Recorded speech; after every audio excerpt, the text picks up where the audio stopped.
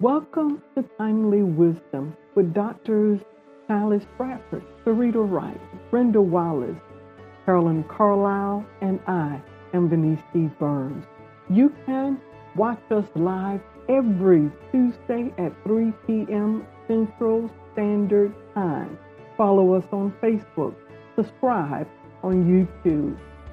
Today, our guest is Dr. Shively Smith, Finding My Voice. This was recorded on December 1st, 2020.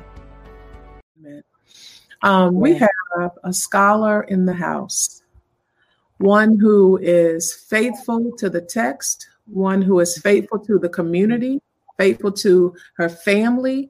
She's a mother. She is a wife, and she is an assistant professor of New Testament at Boston University School of Theology. She's also a resident scholar at Historic Metropolitan AME Church in DC. When I tell you she's a teacher, she's a speaker, a preacher, a scholar, an author, she is that and a bag of chips. I want you to put in the comment section, welcome Dr. Shively Smith, because wait, before you put welcome in the comment section, put on your seatbelts and brace yourself and get comfortable, really, because we need a word. We need to hear what God is saying through this woman of God. Amen. Amen. Hello there, Dr. Shively. How you doing, Dr. Shively Smith? Doing well. So good to see all of you. We are so glad that you're here, and thank you for saying yes again. Absolutely. We got so many comments and so many questions about, can she come back? Can you bring her back? So we're glad that you said yes to coming back. Did you want to tap on what the end of what we did on last time we were together, Burns? Did you want to tap on that? Thank you, Dr. Bradford. I think that in your thinking of coming around our topic for today of finding my voice, that it is the bridging of the gap from where we ended at our last conversation, and that there were so many who were listening, and at the end you jumped into that scholarship and making that scholarship relevant to so many that were listening that have been silenced, that deal with the pain of their voices being silent, of being within a system, that the system wants their finances, they want them to support, but not necessarily to speak or to be out front. And so we kind of start on today with finding my voice and trying to bridge that gap from where we were the last time, Can Women Preach, was where you were with us the last time, and to how it is that from this understanding that women can find their voices. But before we get into all of that, just greet us. How you doing? How is everything? I am doing well. Especially considering, as we said, all of the circumstances and just the challenges, particularly that our communities and families and friends are facing. And so I recognize I recognize how now the small things matter. Thurman would talk about it as the mundane things, right? The routine of the daily round is the language that Howard Thurman would use. And how I am appreciative these days of the routine of the daily round, the routine of my daily round, because I recognize that family members, friends, colleagues, folks that are very close to me actually are not able to experience their daily round because of economics, because of health, because of proximity, because of any number of matters. And so, I'm in a space of just being thankful, but then also being aware that I have a responsibility to be attentive to others who are impacted in ways that at the moment I'm not necessarily impacted in my immediate household. But I find it very difficult. I was talking to someone. I find it very difficult to imagine. I find it very difficult to understand so-called people of God, spiritual people. Well, at least they say they're spiritual people, who lack empathy. Oh my God. Who are unable to be, who feel like it, who immediately say, I'm blessed and highly favored and all of this, as if there's not a pandemic or crisis, as if our communities and our people aren't bothered. And even if it's not in your immediate household, if you don't have anyone or any communities that have experienced this, that are experiencing this, then there's a problem with your proximity. That I call into question. So I've been writing about that today, actually. So that's at the front of my mind right now, is the recognition that proximity is, that this scenario tells on us in terms of our proximity to the circumstances. So that's kind of where I am right now. I'm loving it. I am. How do we, and in that same vein, how do we find our voices without feeling isolated? Yeah. I think we find our voices without feeling isolated by taking the courageous leap to talk to someone and to talk to people. I mean, I think that the one thing that's happening with this social distancing piece is everyone is having it. Most people are forced to be in one place a little bit longer than what they may be used to. I know I am. I'm used to coming and going, and that has just not happened, right? And I don't care who you are. When your world slows down in some way, it is a real opportunity to encounter yourself, whether you want to or not. And some of us, I suspect, have to reckon with the fact that we have not. We have developed a practice of isolating ourselves. So I think we've developed a practice of isolating ourselves. And we're women in ministry. And so I think some of us have developed practices of isolating ourselves, of silencing our voices from each other, because some of us carry real pain and real scars from the journeys. Real, I would say, church hurt and institutional hurt. We carry real family hurt, heart hurt. So I like to say heart hurt. So family, friends, heartache. I mean, the friend hurt, work that we didn't realize the degrees to which we have developed the practice of being silent, of being isolated, because it was a mode of survival. It was a mode of, I wouldn't say healing. I would say it's a mode of survival and keeping it moving.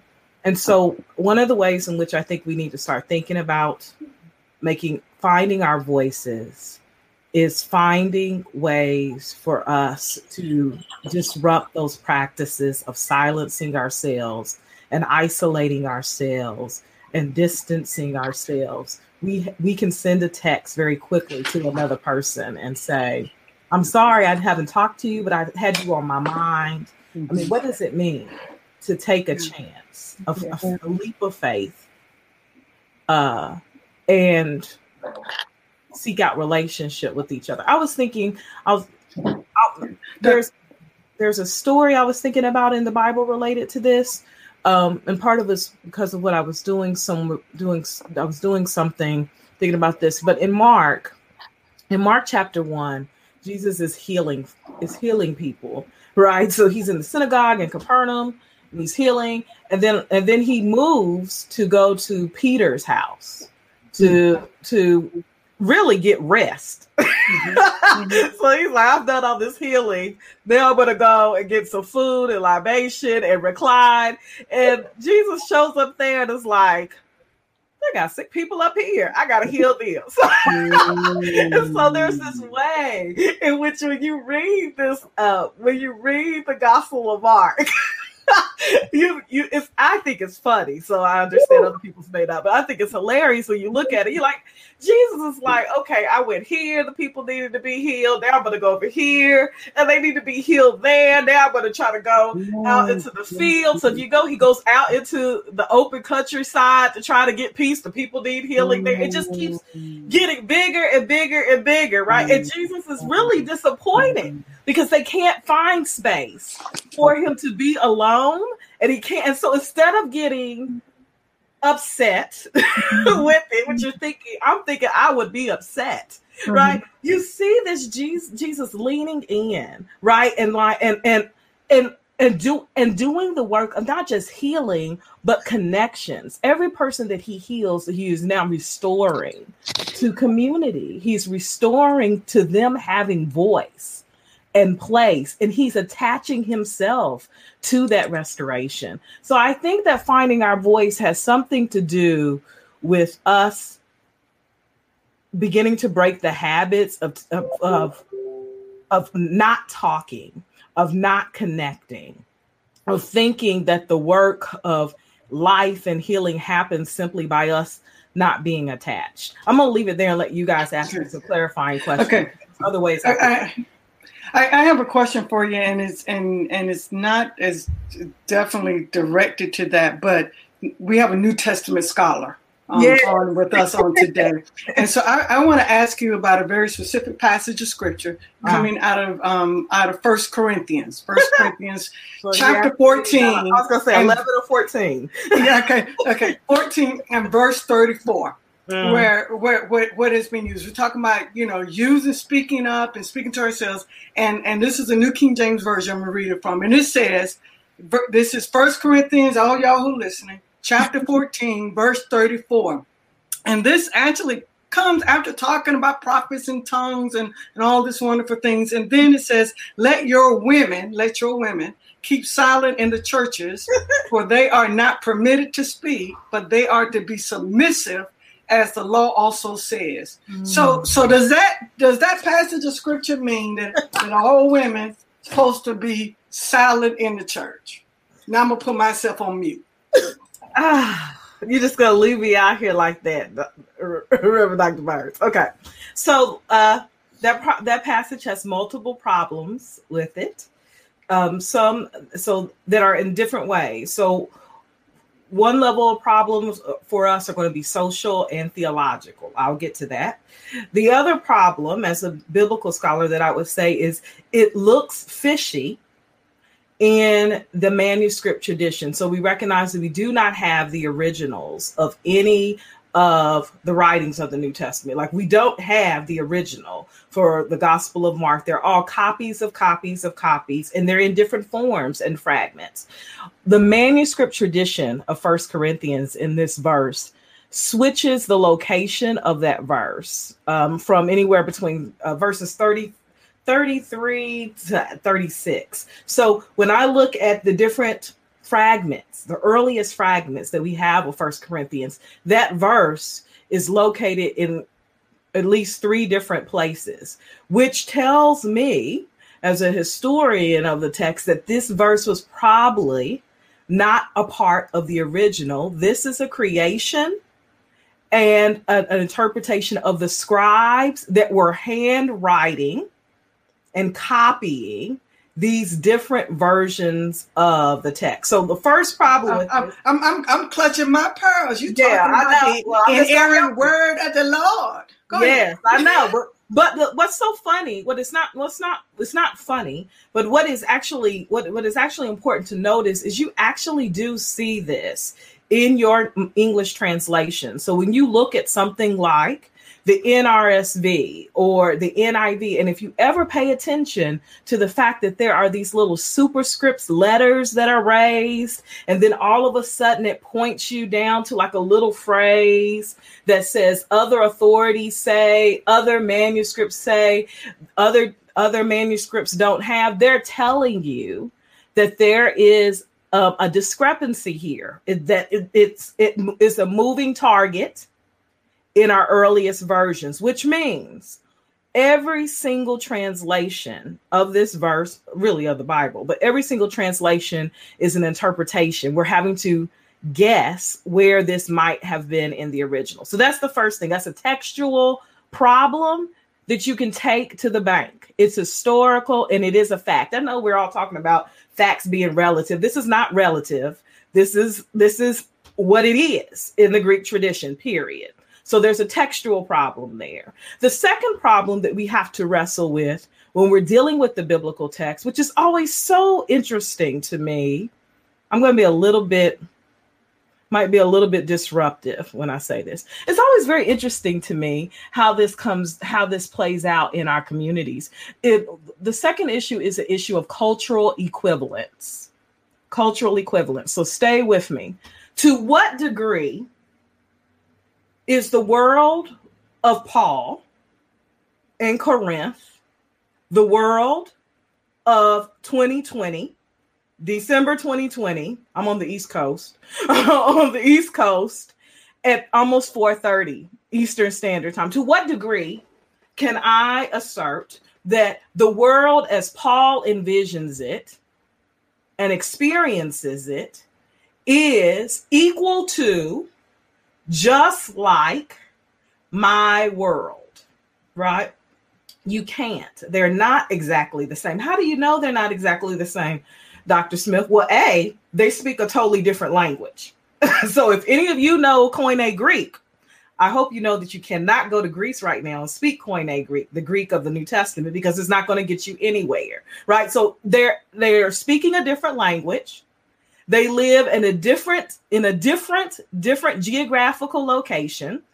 They are engaging in completely different social norms than us. And so to insist that the world of Paul, as he is laying out, is in fact equivalent to and should be duplicated by us in our world, particularly as it relates to women's voices and preaching, is a problem if the brothers aren't willing to go back into slavery.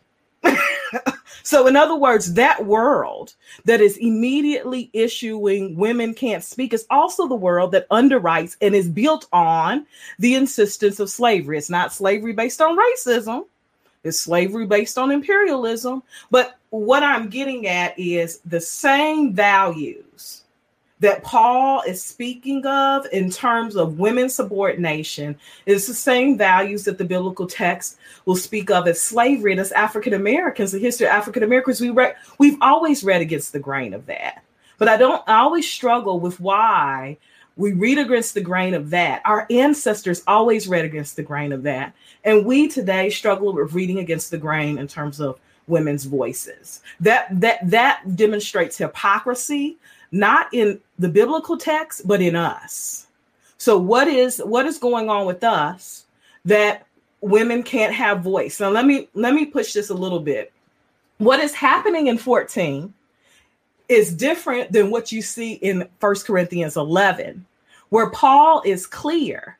Women are speaking, prophesying, and engaging. And the issue is, do they need to have something on their heads or not? That, again, is an issue of culture.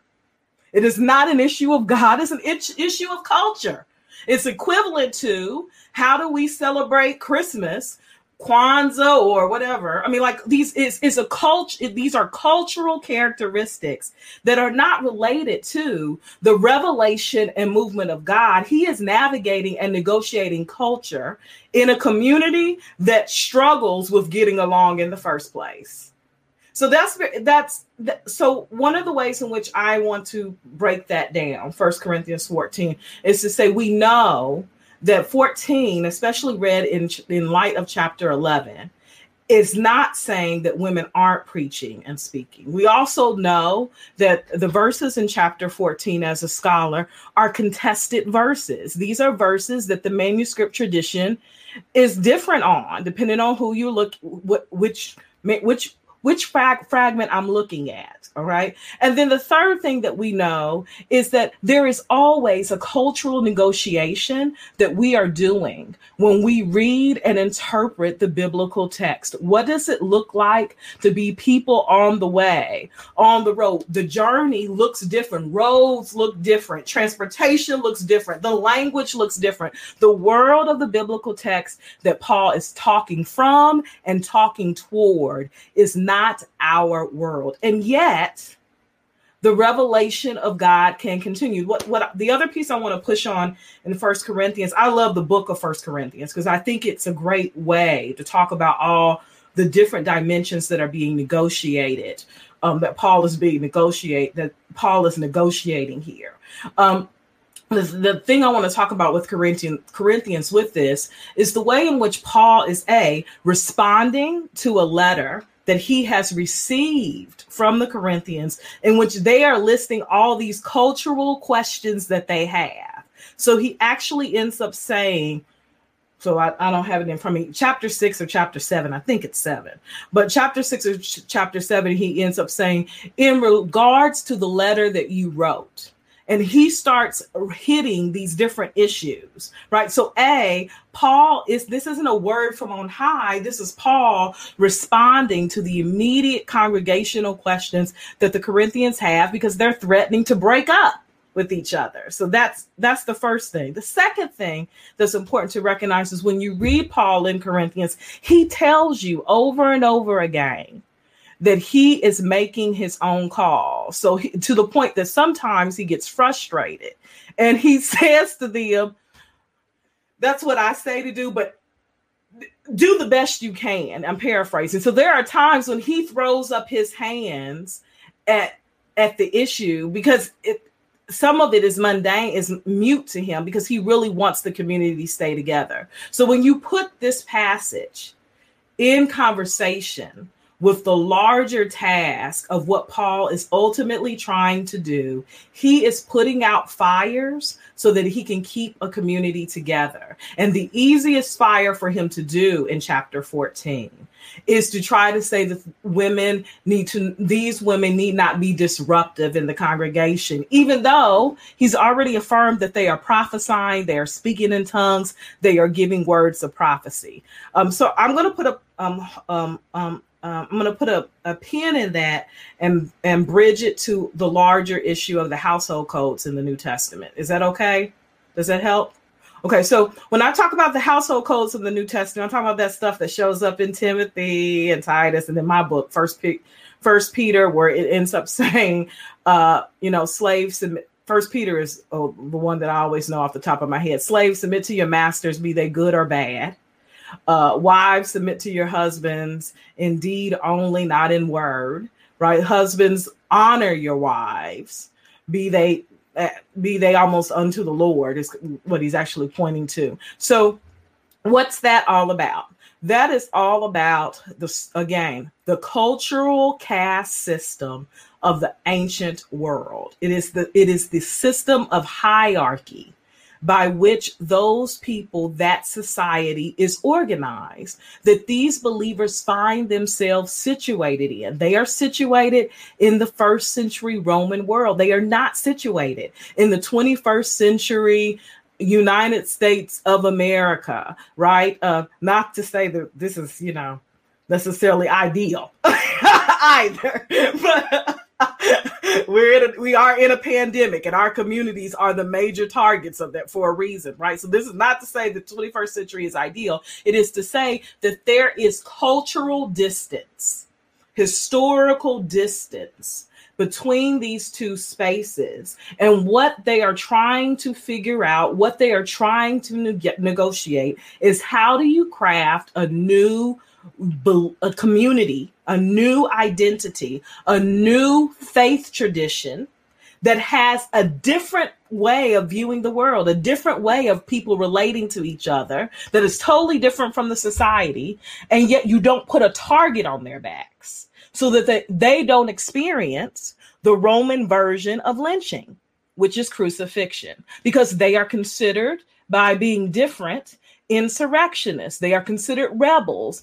They are considered people who are going against the state, right? So what you see the household codes negotiating is less about God's order of things and more about the fact that these are human beings in real social context who are doing something radically different in how they relate to each other. There is neither male nor female, Jew nor Greek, right? That it doesn't matter if you are of the master class or the enslaved class, is what they're saying. We're all going to have table fellowship together and nobody has to wait their turns. Corinthians in 1 Corinthians 11, that's something that Paul's talking about around the Lord's table, right? So what do they have to do out in the world in order to keep the community safe? So we immediately want to map onto our present reality the cultural world of the past when it just does not fit.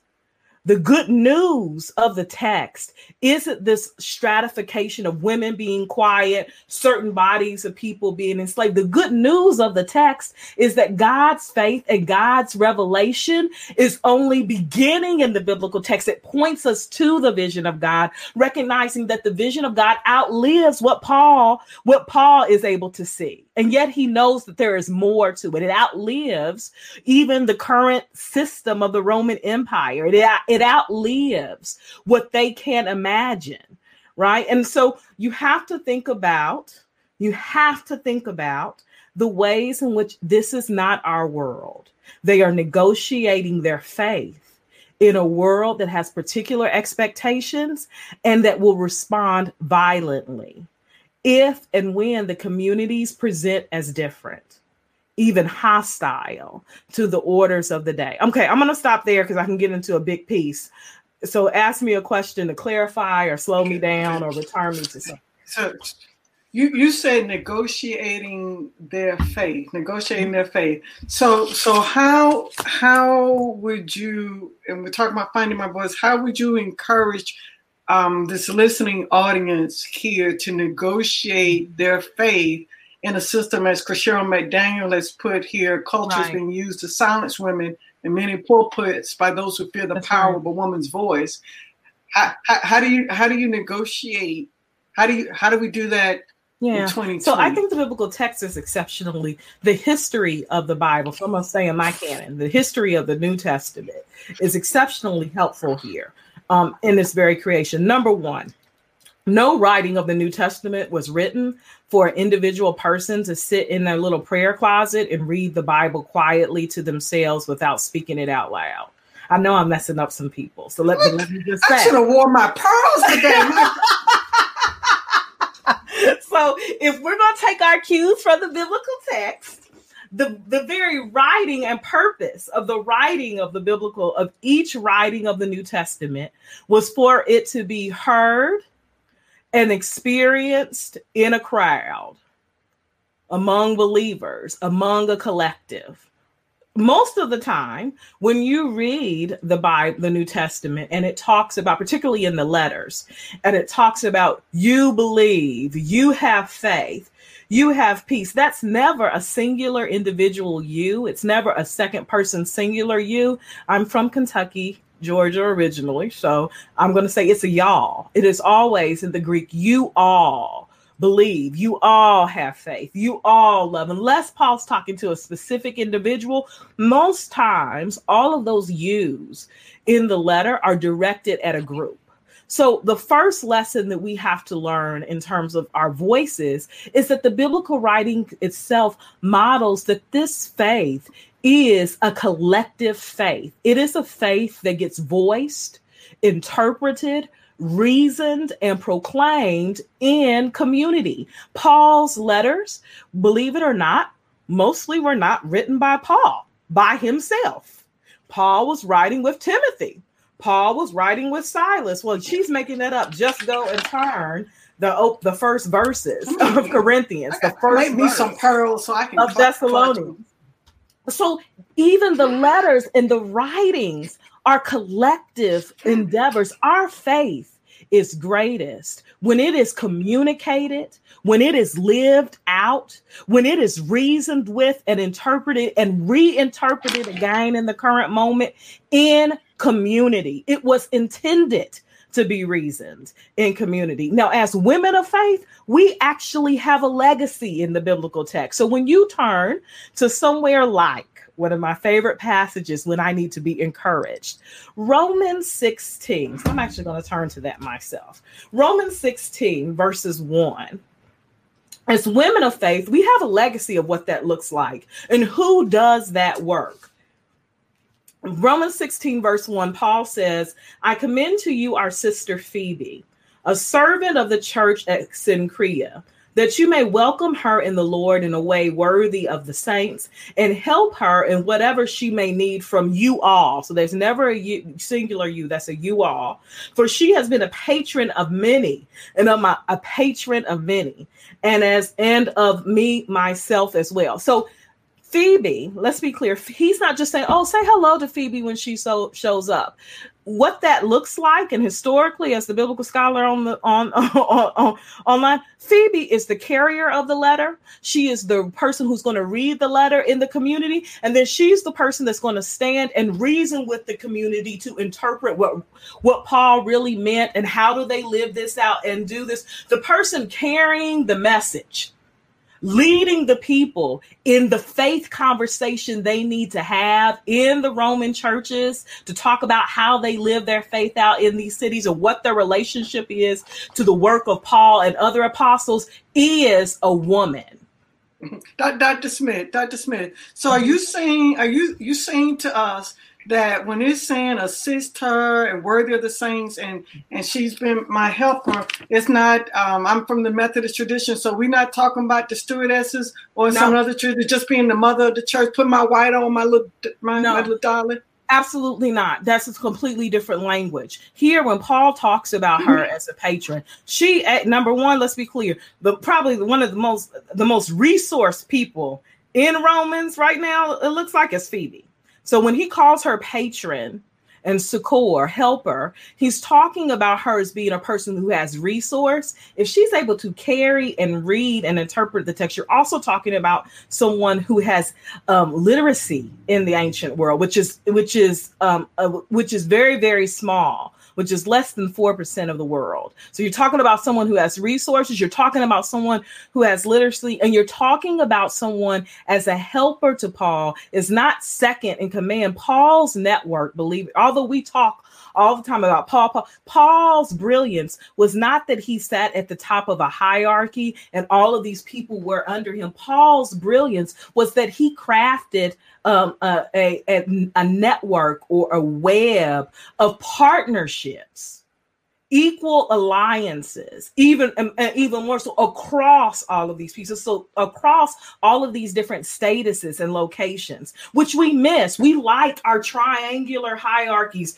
that have someone at the top and then everybody else falling throughout. But that is not what made Paul who Paul is. What made Paul who Paul is that when you continue to read Romans 16, he starts naming all these different people, governors, people who are serving other people. I mean, of all different levels, different spaces, from different regions, neighborhoods, regions of the state, as people, as partners, friends, equals with him. So when he starts by naming Phoebe, not only does he name her as an equal, it is very probable that Phoebe had more resources, more clout, more pull, and even capacities in terms of dealing with social issues than Paul did himself. And we miss that all the time because most of the times people want to imagine that Paul is reading his own letters to these congregations, and that's not what's happening at all. The second thing is most people want to imagine that Paul is writing the letters by himself. We're not clear that Paul knew how to write. So there's a way in which we have to do what I would call some relearning of our biblical history and some relearning of what it is that the biblical text is actually telling us about not just the place of women, but the role of women from the very beginning of the faith. that has continued now, I would say, in our ancestors, in the women that have come before us, in us, and in the daughters that will come after us, that there's a way in which we have to start doing some fresh work of retrieval. One of the people I want us to retrieve is Phoebe. Phoebe was an equal, a friend to Paul, not subordinate to him. Phoebe was a woman who had resources. Phoebe was a woman who clearly had literacy. Phoebe was the woman who came and led the church, led the Roman churches into reasoning about the words that Paul wrote in Romans. She was the leader. The word I'm looking for is facilitator in the collective conversation that the letter was intended to create. That's very important. So when you talk about how do we start retrieving our voices, I think we need to start by retrieving our voices, by opening our voices up, by retrieving the model of what it means to engage in God talk that the letters of the New Testament themselves testify to. We reason and come to clarity in our faith by talking with each other in context. So I'm going to leave it there. Ask me something else to have me clarify or go a different way. If I didn't get to what you were asking me, Reverend Burns, push me again, please.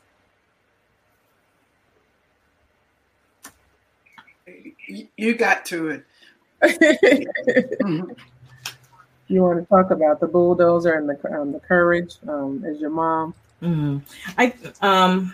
I think that what I'm proposing and what I'm talking about, it requires a bit of courage.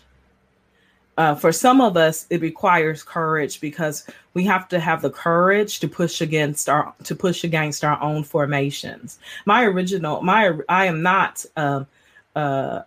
am not originally AME, although I'm proudly AME now. But I'm originally from Southern Baptist tradition, with the men in my family being pastors and the women not even able to pray if there's a man in the room. So I mean, I come from a very different sort of tradition in some ways than what I'm living out now. So learning this and paying attention to the markers, the breadcrumbs that the biblical text leaves me to show me that there were women always in play, active and present and doing more than simply being in the kitchen. And don't get me wrong, I love cooking. So, that's being in the kitchen, but they're actually leading and facilitating and engaging the congregation, convening the communities of faith in a real way. What meant that I had to have the courage to push against some of my own formations and some of the ways in which the stories of the biblical text or even the imagery of the biblical text may have been told to me only in part. I see in part, only partially, only got half of, even if it was halfway right, it wasn't the whole story. And so what does it mean to get curious about the biblical text and the footprints of women's voices and leadership that are actually present in there that tell us there is more to the agency, the necessity of women's voices and collaboration than what some of us may have been initially introduced to or formed in. My mother taught me that about the power of being courageous. And I would say the power of being courageously curious about the biblical text and the voice and place and the opportunities of women for women in the text. Dr. Wright, I think you have a question. Mm-hmm. Dr. Charlotte, my question is in regards to Philippians 4:3, and it says, "Yes, and I ask you, my true companion, help these women since they have contended at my side in the cause of the gospel, along with Clement and the rest of my co-workers whose names are in the book of life." That's one of my very favorites. But it's often used to, quote unquote, silence women and try to just pervert the text. Yeah. What's so funny is this one.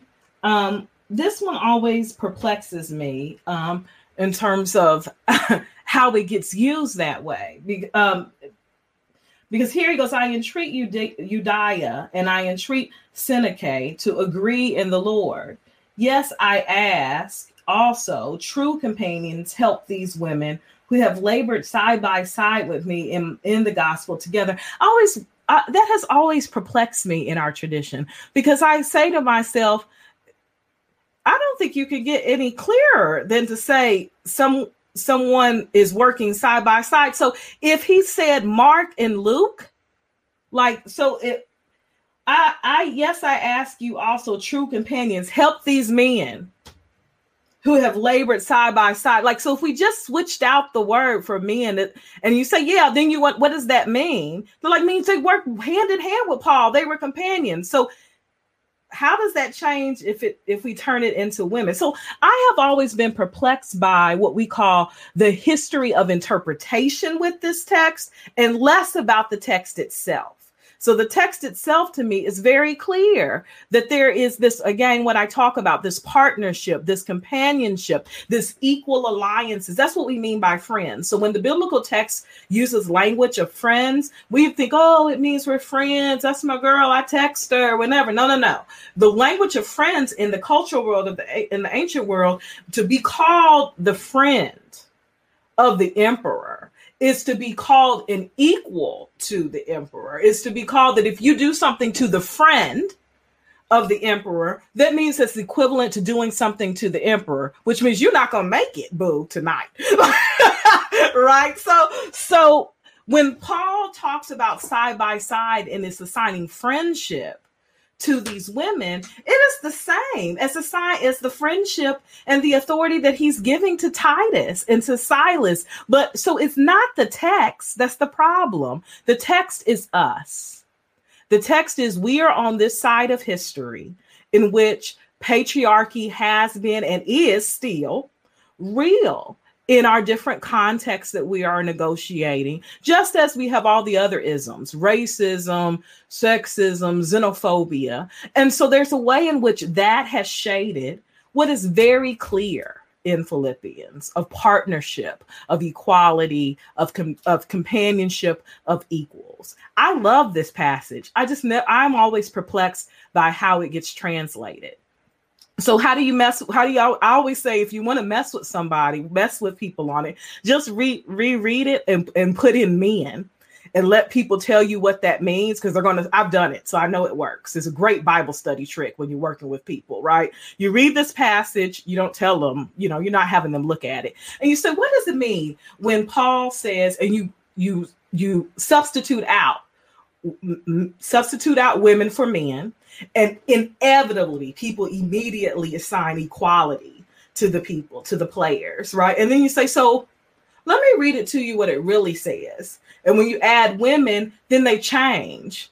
And so you realize the issue is not the text, the issue is us. And then you have to start doing your work with the people around that.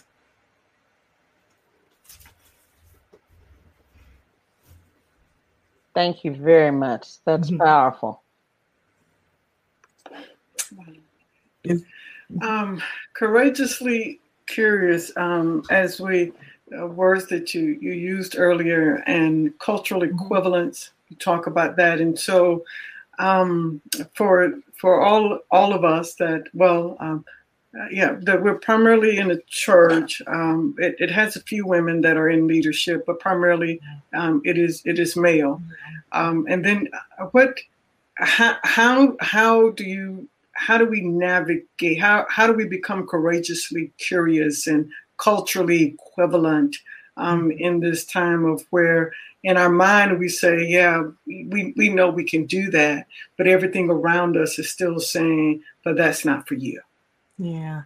The thing that I would say is transformation and the transformation and healing and new ways of being that God has for us never happen. They don't happen passively.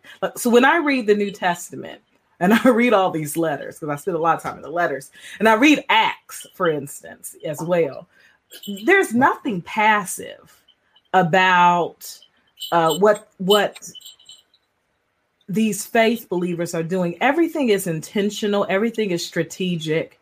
Yes, they're led by the Spirit. They're led by the Spirit, but they're led by the Spirit to be strategic. And so one of the things that I always say is, it's easy to ignore one voice in one reading. But the more voices and perspectives, 2, 3, 4. So this is where this is what I mean by finding our voice as a collective. We as women in the church, regardless of our roles, need to start taking seriously what it means to talk to each other and to strategize and to be intentional about what it means to be in faith space and to claim our right, our voices, our interpretive perspectives, our leadership, to claim it together and to make sure it's heard. One of the stories that I love the most from the Obama administration, not trying to do politics for real, but it's one of my favorite stories I reflect on is, so Obama had this administration with, at the time, I think our current elect president and vice president will overshadow him on this. But at the time, he had he broke the glass ceiling with women in the upper level, in the cabinet, in the upper level position. So you would have more women than you've ever had historically in the White House spaces and cabinet administrative spaces come into these rooms that they have historically not been in big numbers, right? Now in these rooms with the boys, you guys know I'm using that, right? And they strategized that since even these well-meaning male colleagues and allies that they have were oblivious to their formation, to talk over them, right? Or to talk past them. Like, and these are their friends. These are the I would say the woke brothers.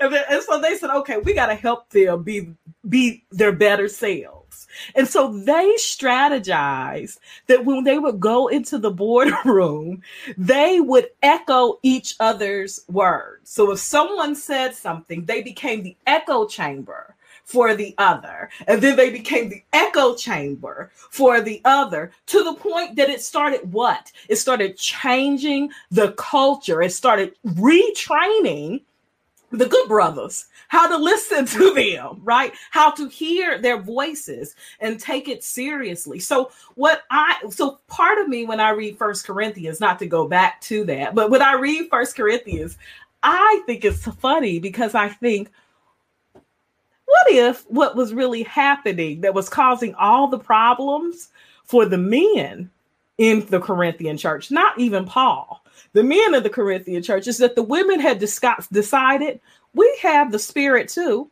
and we have something to say. And they decided to become an echo chamber for each other. And so they became the echo chamber, so much so that the boys had to write a letter to Paul and ask him to tell them to stop talking so much, because they were not used to the women being so vocal and front and center. What is so interesting about that? So just to go back to 1 Corinthians, is if you read 1 Corinthians chapter 1, you discover that the original letter that came to Paul came from a woman. It says Chloe's people told Paul. So we wouldn't even have a Corinthian correspondence at all if it wasn't for a woman sending word to Paul that stuff was happening. So again, what does it mean for us to take our cues from the biblical text that show us that part of our faith heritage in the biblical text is that women know and should be practiced and how to be faith-based echo chambers for each other. That is the tradition of our faith that comes to us in the New Testament that has been silenced, diminished, and overlooked. And yet it is there. If you look for the fingerprints of it, if you look for the breadcrumbs of it. I think that's how we build how we begin to shift things in our context. We begin by committing to be echo chambers for each other. We begin by choosing to reach out to each other and to prepare ourselves for the spaces that we enter in our faith communities that aren't necessarily used to listening to us, by saying, okay, now what's the plan here? What part of this passage are you going to pick up? What part of this passage am I going to pick up? Now, if I say something, don't leave me out there by myself. Help back me up. I mean, like, we have to have some agreements that we are going to play backup for each other, and that is a part of our faith tradition. Wow. This has been a wonderful hour. Wow. You all thank Dr. Shively Smith for her time with us. Any closing? We have about two and a half minutes. Any other closing statements you want to give us before Dr. Bradford lets us know about our guests next week? I just want us to remember it is our faith heritage, and it is our heritage as women of color, for us to figure out ways to be in relationship with each other, to take care of each other, to listen to each other, to support each other. We are strongest together, always have been and always will be. And we must have the courage and the humility to reach out to each other and link hands and do this faith walk and this faith work together. And we can do it. I believe it. I believe it. Wow. Thank you. Dr. Smith, thank you so much. You have blessed our souls yet again, linking up together and loving each other. Our next week, we have none other than Reverend, soon to be Dr. Kokisha Bailey Robinson. And the subject is answering my call. My God, answering my call. We love you. Come back next week at the same time, same place. Come on back. Timely wisdom. Bye-bye. Stay safe.